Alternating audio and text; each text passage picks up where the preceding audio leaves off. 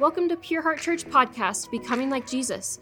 You're about to hear another inspirational message, and our prayer is that you are encouraged and one step closer to becoming like Jesus for the sake of others.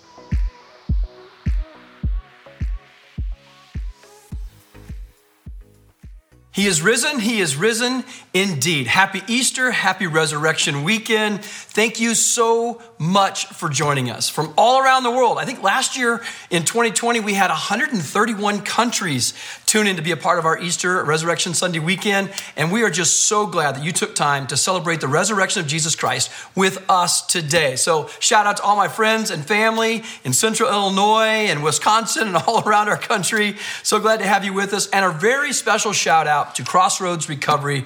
Guys, we love you. We are so honored to be a part of your life, and we're so glad you're gathering at our Crossroads campus today to watch this service with us as well. So here we go. If you're a guest or this is the first time you've tuned in with us before, we want you to know that we spent critical time intentionally thinking about you as we put this service together for this Easter. We thought about you. I thought about you a lot as I was writing the message. And the reason we thought about you so much as a guest joining us today is because you matter to God and you also matter greatly to us. And so we've been thinking about you. And what I've noticed and what I've seen a lot in the last 12 months, we've walked through in our world in the last 12 months, is that so many people, more than ever before, are focusing on life.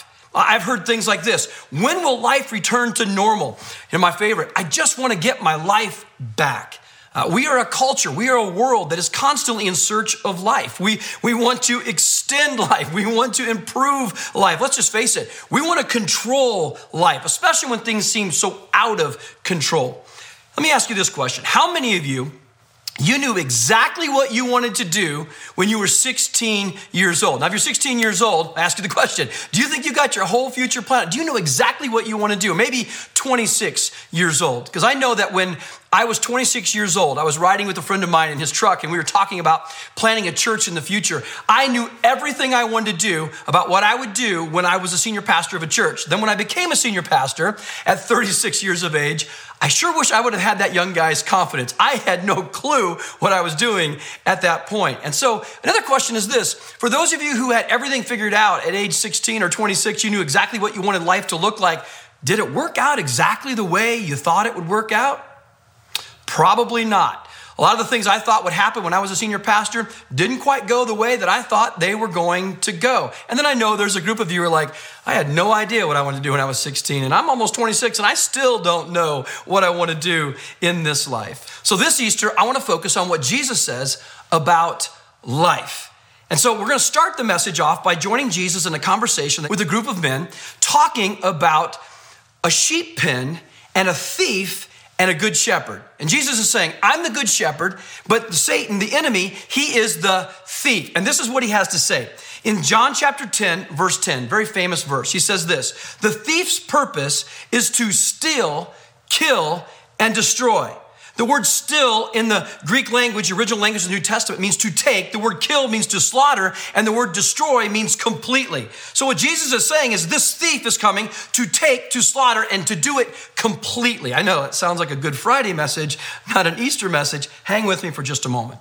Then Jesus goes on and he says these words: but my purpose is what? And maybe if you've never read this part of the Bible before, maybe this is your first time listening to a church service, you might think to yourself, what is his purpose? His purpose is to help me not to sin and to hopefully get to heaven one day. And that's kind of the way a lot of even Christians believe, that Jesus' purpose is to help me not to sin and to get to heaven one day. So basically what we're saying is that the whole role of Jesus is for behavior modification and future joy.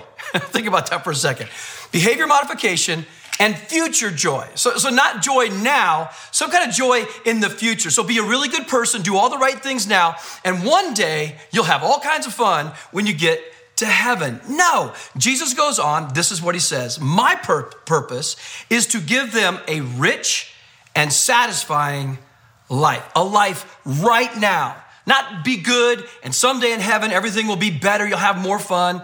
In the original language of the New Testament, the Greek language, this is what this rich and satisfying life really said. It was a superabundant in quantity and superior in quality kind of life. So a life that is super abundant in quantity, meaning an overflowing life, and a life that is superior in quality, that is deep and satisfying. Notice what Jesus didn't say. This is so important. Jesus doesn't say, without pain, or it will be easy. And we get that, don't we? Because it's impossible to get through this life. If this last 12 months has shown us anything, it is impossible to get through this life without some pain.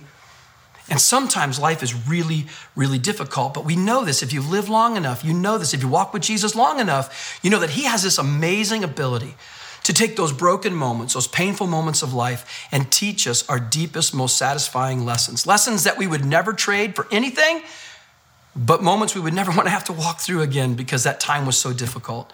He said, I came to give you a rich and satisfying life. Now, it's important that you remember when Jesus is saying this, he's talking to an occupied people. The Jewish people were under the thumb, or under the boot, if you will, of the Roman government. They were a conquered, occupied people. He was also speaking to poor peasants who had absolutely no rights. As a matter of fact, if a Roman soldier came past a Jewish person in those days and was carrying a pack and decided, you know what, I'm tired of carrying this pack, they could set it down, turn to the Jewish person and say, I want you to carry my pack. And by law, they had to carry his pack for 1 mile. For 1 mile. That was the law of the land. They were an occupied people under the pressure of the Roman government. And listen, they just wanted their life back. They just wanted life to change. They wanted life to be different.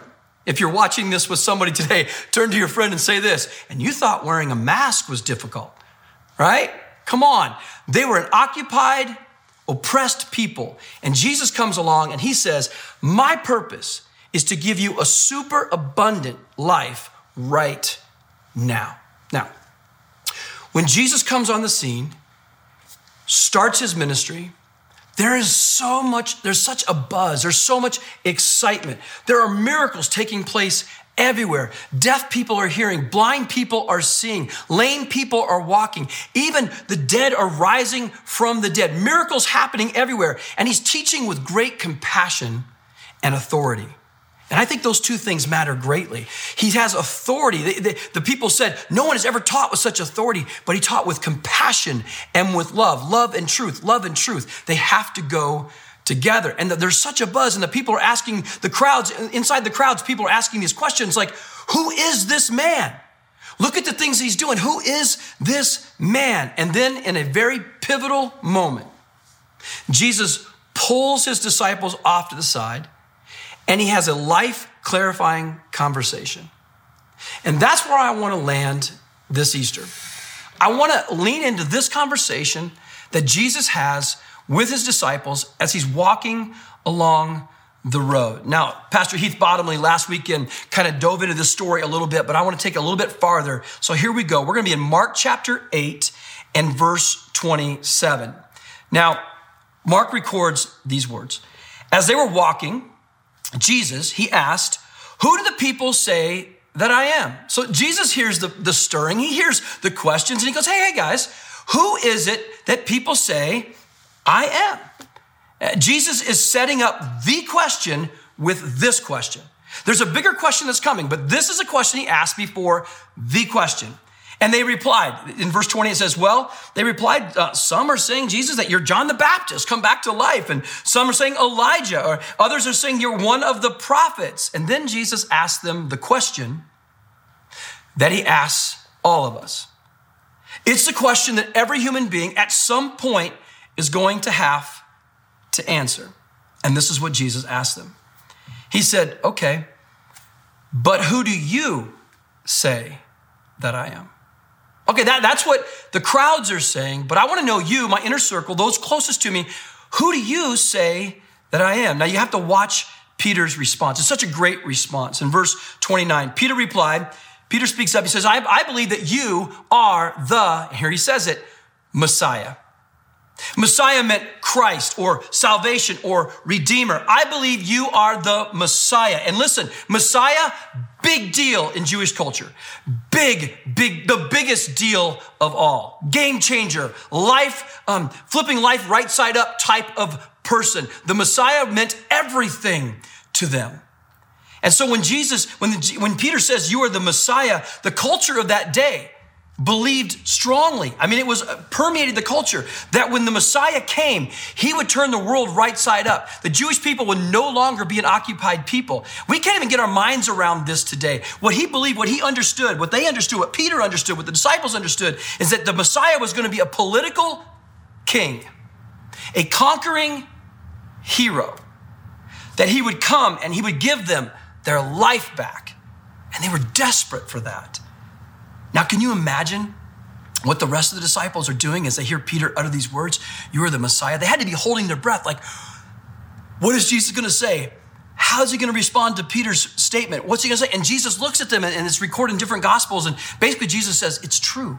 I am the Messiah. Now, I'm not ready for you to tell anybody yet. I don't want you to tell anybody yet. But what Jesus says next was the opposite of what they were expecting. So let me ask you this. Have you ever had a conversation with someone, and in your mind, before you had the conversation, you thought this is how it's going to work out. This is how this conversation is going to go. But then the conversation goes in the complete opposite direction of what you thought it was going to go.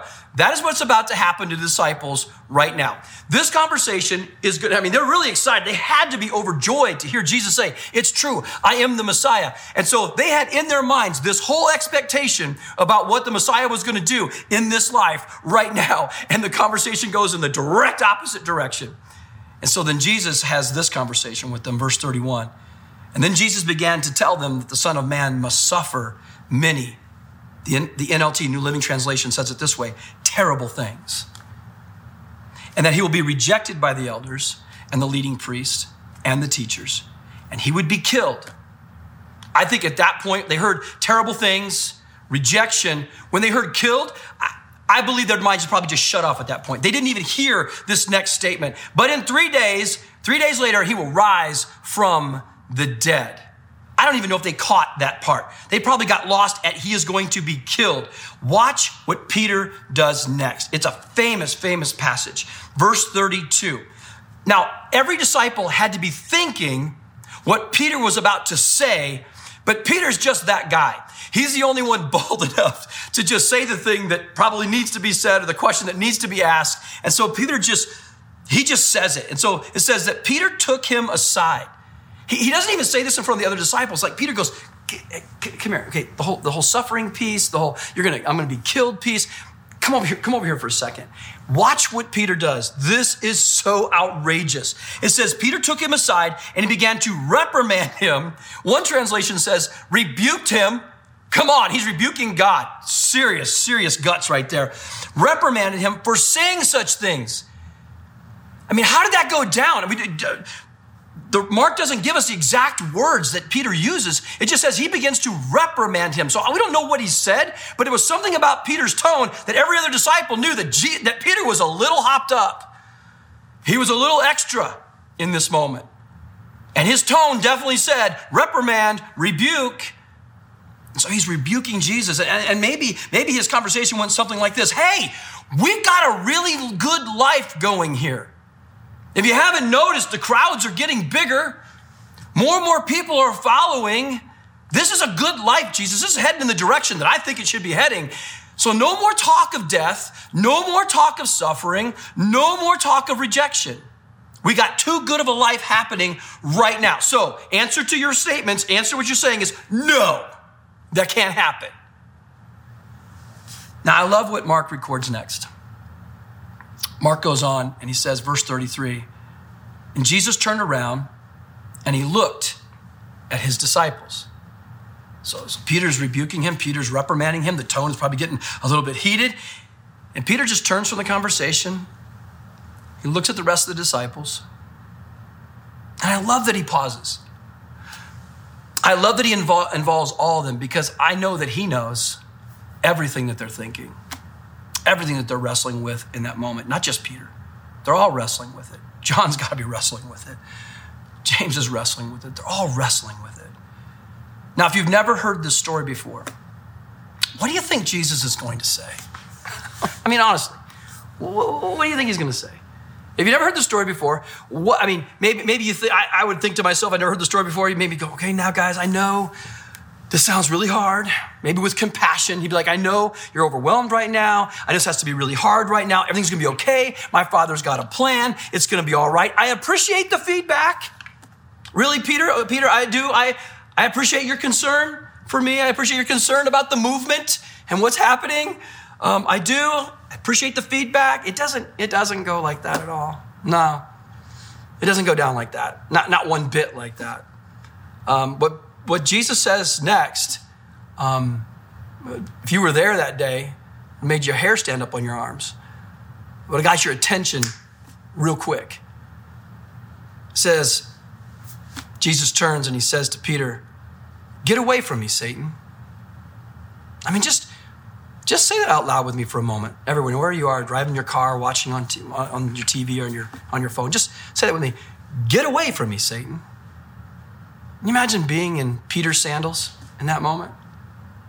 That moment for Peter. Get away from me, Satan. And then he says this, you are seeing things merely from a human point of view. Say that with me.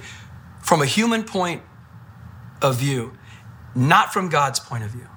But let's be honest, isn't that the way that all of us see life? Most of us, we spend our lives looking at it from our human point of view. We miss some of the things that God is up to, the grander things that he wants to do with us. We look at life so often just from our small, myopic, human point of view and not God's grander vision for our life. And so, why does Jesus rebuke Satan while he's addressing Peter? That's a great question.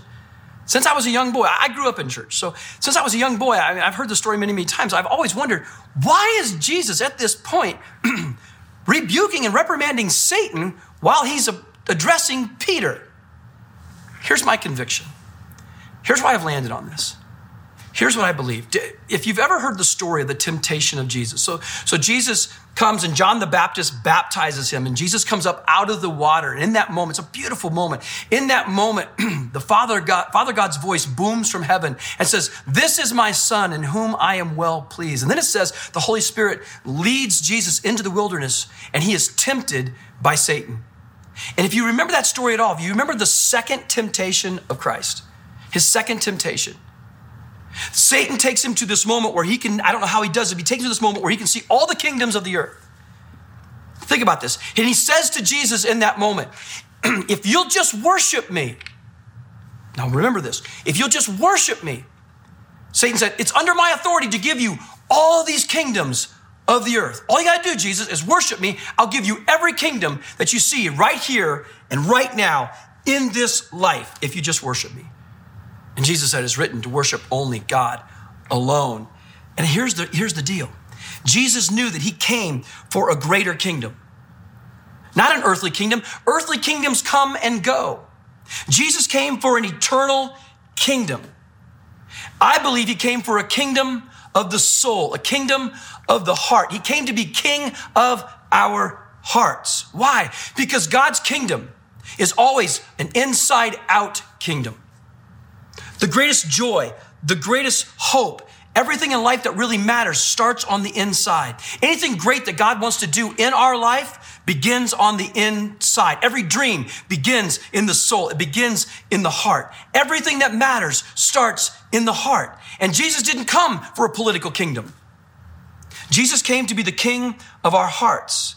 And listen, if the kingdom of our heart is solid, no outside kingdom, no pandemic, nothing can shake us if our heart kingdom is right with Jesus. If he sits on the throne of our heart, everything else will be solid in our life, no matter what happens on the outside. If the inside's strong, we can face anything in this life.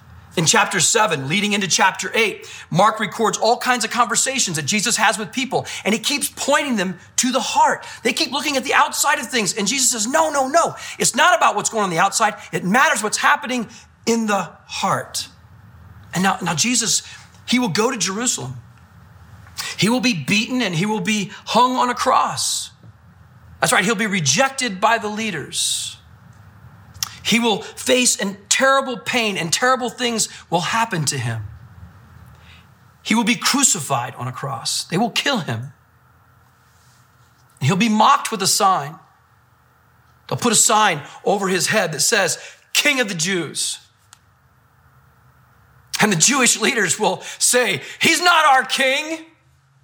And it's okay. It's okay. You know why? Because he didn't come to be their political king. He didn't come to be their distorted view of Messiah. He came to be the king of their hearts, and his kingdom would be established from the inside out. And I know some of you are saying, Dan, are you extrapolating? Where are you getting that? Help me understand where you're pulling this from. Read a little longer. Just keep on going. Go with me for a couple more minutes. In verse 34, chapter 8, back to our story, he says, then calling the crowd to join his disciples, he said, if any of you wants to be my follower, you must turn from your selfish ways, take up your cross, and follow me. And here it is. You ready? Watch this. If you try to hang on to your life, you will lose it. But if you give up your life for my sake and for the sake of the good news, you will save it. Some translations say, you will find it. If you try to squeeze it, if you try to hold on to it, if you try to control it, if you try to extend it, whatever you try to do with life, if you try to do it in your own strength and your own power, you're going to lose. You're going to lose the life that you've always wanted. I believe that this statement is mentioned in every single gospel. Matthew, Mark, Luke, and John. All four writers use this statement. If you want life, you have to give up life. And here's what Jesus is saying. In order to take hold of the life you've always wanted, you have to let go of the life that you think you want. And here's my big question for you this Easter. My question is this. What do you need to let go of so that you can truly live? What is it in this life that you need to let go of so that you can truly live? Maybe for you, it's a relationship. Maybe it's a friendship. And if we're going to be honest today, you know that friendship is not taking you where you want to go. Matter of fact, if you want to get real with me today, if you could talk to me and we could sit down and have a conversation, you would tell me that friendship has brought about the most regrets in your life. But for some reason, you keep hanging on to it. Or maybe it's a dating relationship and you think you can change him and you think you can change her. And she doesn't want to follow Jesus. He doesn't want to follow Jesus, but you keep holding on because you've invested so much already. You've already gone to places you said you were never going to go with this person. You've done things you said you never want to do, and you feel like you'd lose too much if you let go. And Jesus says, if you let go, you'll find the life you've always wanted. But it's so hard for us to do that. Maybe it's a career choice. My question to you, is it your choice? Is it your parents' choice for you? Or is it really God's choice? Maybe it's a dream. I ask you again, is it your dream? Is it your parents' dream for you? Is it a friend's dream that they had and you thought it sounded cool, so you've been kind of carrying it since you were 16 years of age and now you're 26 and you can't figure out how to make that dream happen? And maybe it's because that dream was never for you. But you'll never know until you let go of that dream and pick up what God wants for you. To trust him with it. Maybe for you, it's a past hurt. And you can't move forward looking backwards. Life doesn't work well. You can't drive a car real well looking in the rearview mirror. And you keep ruminating, you keep talking about it. And guess what? In the beginning, it was vulnerability, and it was a good thing for your soul to be vulnerable. But now that vulnerability has turned into victimhood. And you just stay stuck in that place, and you can't let go of that hurt. But you need to. You need to trust God enough to forgive them, to let it go, to move forward so you can find the life that he wants for you. Maybe it's expectations, and you've been waiting for your dad to say that thing for a long time. You're desperate for him to say it. You wish he would just acknowledge it. You wish he'd be honest about it. But listen, it's not in him to do it. And you know the way he was raised. You know the things that he went through, and maybe you're expecting something from him there's just no way he can give you. And if you let go of that father expectation in this life and you grab a hold of your heavenly Father, you're going to find the life you're looking for. But trying to get dad, trying to get mom, trying to get that coach, trying to get that teacher, trying to get that person in authority to give you what you have that you've always wanted, they can't fill that spot in your soul. They just can't, and you're going to have to let go of that expectation. Maybe it's money. Man, let's just be honest. What if giving is more satisfying than having? What if it is? I believe it is. Or maybe it's just the way that you're escaping. It's the way you're numbing out and dealing with the stress of life, especially over the last 12 months. What if your escaping is keeping you stuck? Maybe it's time you let go of some of these habits you've developed in the last 12 months so that you can take a hold of what God has for you for this life. The life that you've always wanted could be just on the other side of letting go of what you think you want. And I know for some of you that was really hard to hear. But man, I love you. More importantly, God loves you. And he wants to give you the life you've always dreamed of. I'm not saying it's going to be easy. I'm not going to say at times it won't be painful and difficult, but all great things are. All things worth having are difficult at times. There's a journey to go through. So here it comes. This is huge. Just don't miss this. This is so good. Verse 36. And then Jesus looks at the crowd. And I'm sure he looks at the disciples and he looks at Peter and he says, and what would it benefit you if you gained the whole world? Like what would it benefit you to gain the whole world? Don't tell me for a second he's not reflecting on the temptation of Satan. That second temptation. If you worship me, I'll give you all these kingdoms of the earth. And Jesus said, what would it benefit you to gain the whole world, but lose your own soul? And then he says it. Here it is. This is why I'm talking about kingdom of the heart. Is anything worth more than your soul? Because Jesus knows this. All of life flows from your heart. Everything flows from your inner being. Everything. Everything. He came to be the king of our heart because that's the only thing that lasts forever. Everything else, this body, this world, all going to disappear. But your soul is eternal. And that's what matters the most. Not a political king, no interested in that. Not interested at all. King of your heart, extremely important. It's what matters the most. Let's just take a moment. Maybe for some of you, you need to reflect back on some of the things that I just shared, some of the things I pushed on a little bit in your heart. Listen to this song. It's a beautiful song. It's by Elevation, and our team put it together for this week, and it's called There Is a King. Let it wash over your soul today.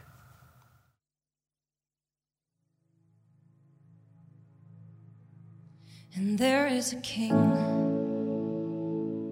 seated among us.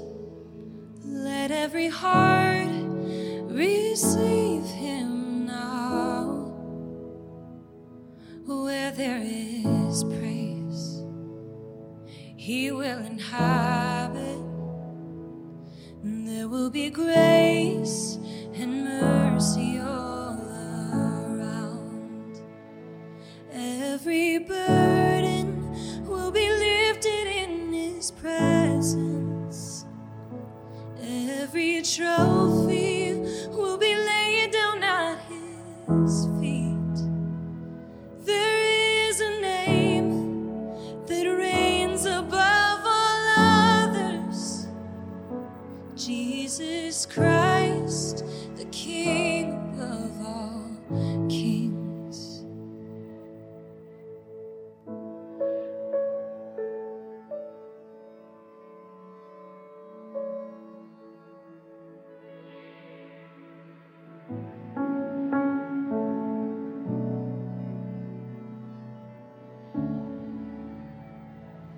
And unto the Lamb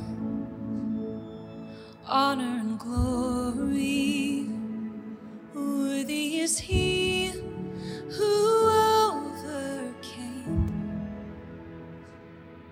buried in shame, risen in power.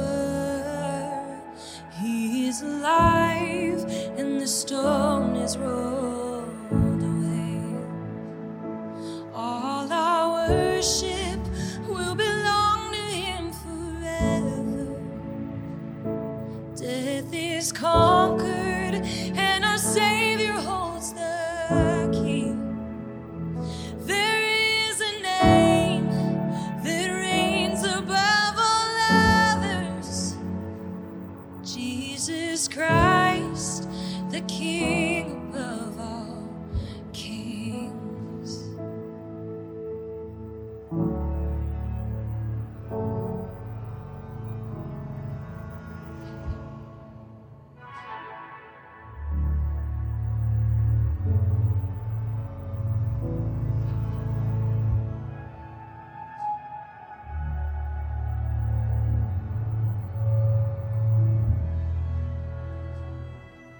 it won't be long.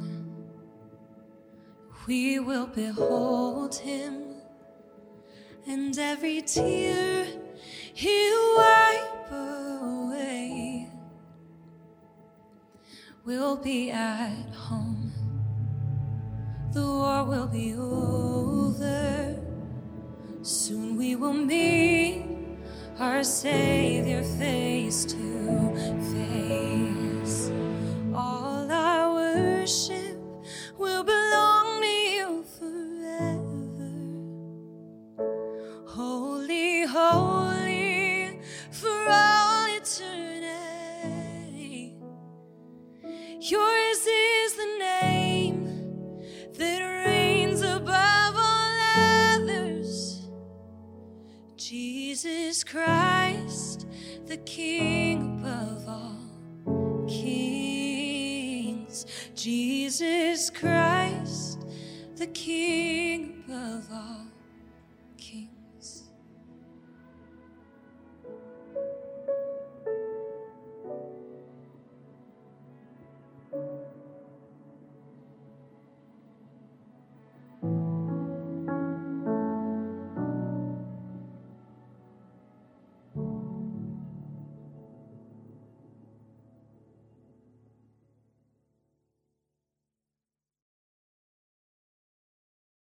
What a beautiful song. I want to end this Easter weekend with part of Paul's prayer that he writes to the church in Rome. The church in Rome in the first century was under tremendous persecution, all kinds of pain. Life for them was upside down. And listen to how Paul in this prayer talks about the kingdom of the heart. And this is what he says in Romans 15, verse 13. He says, I pray that God, the source of hope, will fill you. I like that part. He will fill you completely with joy and with peace. And there's so many things in this life that God fills us with hope and fills us with joy and fills us with peace about. For me, like when our kids were born, there was so much joy in that moment. I think, and there was some pain, don't get me wrong. I mean, Nicole hurt my feelings once. She got mad at me when I was coaching her. It's a long story. I won't get into it. There's great joy in ministry at Pure Heart. I get to do something that lasts forever. This week leading into Easter, our whole team got together, a whole bunch of our team got together, and we put together salads from Salad to Go, and we served like 3,000 people in our city and just blessed people. There was so much joy in that moment, but the joy is deeper than just serving and kids being born and marriages and these great moments. There's the joy that's way down deep inside of being forgiven. Yeah, maybe some of you know what that's like. And you know this, that washing away of that shame, that purity feels better than sin ever tasted, doesn't it? That purity feels so much better than that sin ever tasted in your life. And there's the joy of the purpose and pain that God's able to take the broken areas of our life and put them back together in such a way to use them to make a difference in people's life. And there's such joy in that. But now watch what Paul writes next in this prayer. He says, then you will overflow. I love that. Super abundant. Full quality, rich, satisfying life. You're going to overflow with confident hope through the power of the Holy Spirit. In these last 12 months, I've done several memorial services, celebrations of life. Some for people that I knew really well, some people I didn't know at all.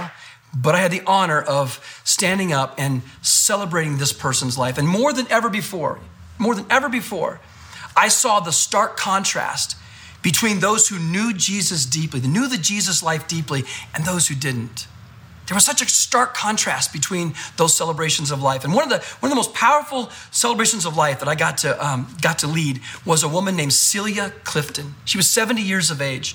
She had overcome cancer. I think she was in remission for almost 7 years. And then a few months back, the cancer came back, and it came back aggressively. And she went home to be with Jesus pretty quickly. Her family came and hung out in my office. And I was sitting there with her 2 daughters and her son, Larry, and we were hanging out together. They were telling stories. And the stories were so compelling of Celia's life. Now, I knew her a little bit. We had met a few times at church, and every interaction with her was so full of joy and so full of hope. And she was so passionate about Jesus. She was born in Chihuahua, Mexico. She worked as a teacher's assistant for a while and a secretary assistant for a while. And in this life, many people would never have noticed a Celia Clifton. Now, here she is, an immigrant coming to this country, trying to find out how to have a better life. And yet she loved Jesus with all of her, led all of her sisters to Jesus, led her brothers to Jesus, led her family to Jesus. She was so passionate about Jesus, on fire for God. And as they were sharing the stories with me, they overwhelmed me so much so that I did this entire memorial service without looking at my notes. I've never done that. I talked for 45 minutes just sharing the stories and telling her story. It was so compelling. It was so powerful, so beautiful, so full of life. That's what she was full of, Jesus' life. Let me tell you a couple stories real quick. The first story, I love this. She was so passionate about Jesus. She told everybody about Jesus. Her neighbor called her one day, middle of the night, and said, Celia, there's somebody in my backyard. And so she's from Chihuahua, Mexico, man. She's tough. She's not worried about anything. She marches across the street, goes into the backyard, and as she gets in the backyard, there's a teenage guy with a ski mask over his face trying to steal a bike out of the garage. And she shouts out, she goes, in broken English, she goes, you stop! You stop right now. I know what you're doing. And they're telling me the story, and I'm like on the edge of my seat. She goes, you stop right now. And she says, I know what you're doing. And she says, I know you feel really bad in your heart right now. Like, she said that. You feel really bad. She goes, but here's the thing. Here's what's going to happen. You're going to put the bike back. And then you're going to ask Jesus to come into your heart because he's going to make your heart feel better. And when you do that, I'm not going to call the cops. And she prayed for this kid. The kid goes, okay, put the bike back, and prayed to receive Jesus right there. That's just the kind of passion and boldness that she had. Another story that one of her daughters told me is that she had, when she was a young girl, she had about 17, 18 years of age, I think, had gone to Danny's car wash. And she had something, maybe jewelry or something in her console. And one of the guys at the car wash stole it out of her console. She went home. She tells her mom, she goes, Mom, I was at Danny's car wash. One of the guys stole out of my car. She goes, we're going down there. And so she goes down there boldly. She goes up to the manager and she says, listen, I need all the guys that are cleaning cars right now to stop. I need to talk to them for 3 minutes. This guy stops. He makes everybody stop washing cars. They all gather around and she goes, one of you stole my daughter's stuff, jewelry, whatever it was. She goes, you stole it and you know you stole it and your heart feels bad right now. She says, but what happens when you confess it and you admit that you're wrong? You're going to start to feel better. And this one young guy, he raises his hand and goes, ma'am, I stole it. And she says, okay, now come here. And she says, I want you to pray, and Jesus is going to heal your heart. You're going to feel better. And you're going to receive Jesus, and your life is going to be better. And she prayed for the guy to receive Jesus. And then she looked at the manager of the car wash, and she said, and you? She goes, you will not fire him. No, he belongs to Jesus now. You will promote him because he's better now that he has Jesus. True story. She actually tells the guy this. The best part of her life was in the last few moments. So she's in her hospital room and none of the family can visit because of COVID regulations. And she's on a little iPad computer in there. All the family's watching on video from around the state. Now she's led her sisters to Jesus, and so she's calling them out one by one and talking to them. And all of a sudden, as her life got towards the end of this life, she started to say over and over again, God is good. God is good. God is good. And finally, one of her daughters, she goes, Mama, we know that God is good. And then she said this, with everything she had in her, she goes, no, God is so good. And those were the last words of Celia Clifton's life, this side of heaven. And what I believe with all of my heart is that as she was passing from this life to the next, the king of her heart, the resurrection life of Jesus, was engulfing her eternal soul and taking her from this life to the best life. And she had this overflowing, confident hope. And no matter what she was facing, cancer, pain, not being with her family, my God is good. She was experiencing the life of Jesus in her last moments in this life. I don't think I'll ever forget that story.